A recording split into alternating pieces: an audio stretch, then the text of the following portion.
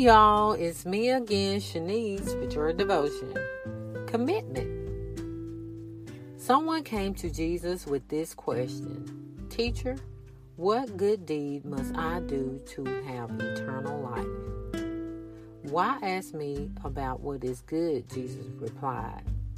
There is only one who is good. But to answer your question, if you want to receive eternal life, keep the commandments.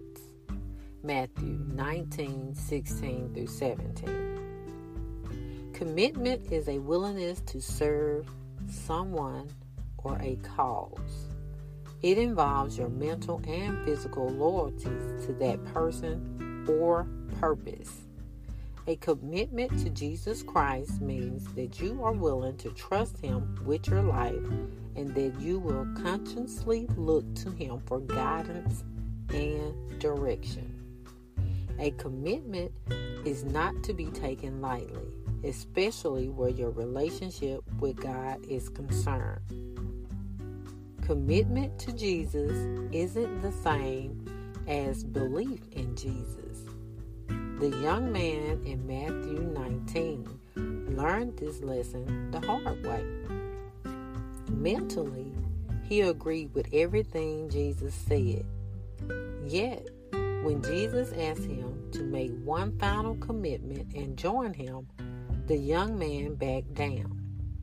In this case, the man's wealth got in between himself and a total commitment to Jesus. We should examine ourselves regularly to see if anything is preventing a complete commitment to Jesus. And wherever we find something, we should do whatever is necessary to eliminate the obstacle and restore our commitment. Otherwise, like the rich young man, we are the losers. At this point in your life, is anything hindering your total commitment to Jesus?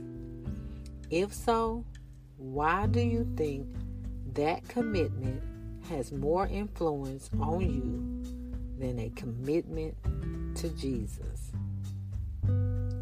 Have a great day.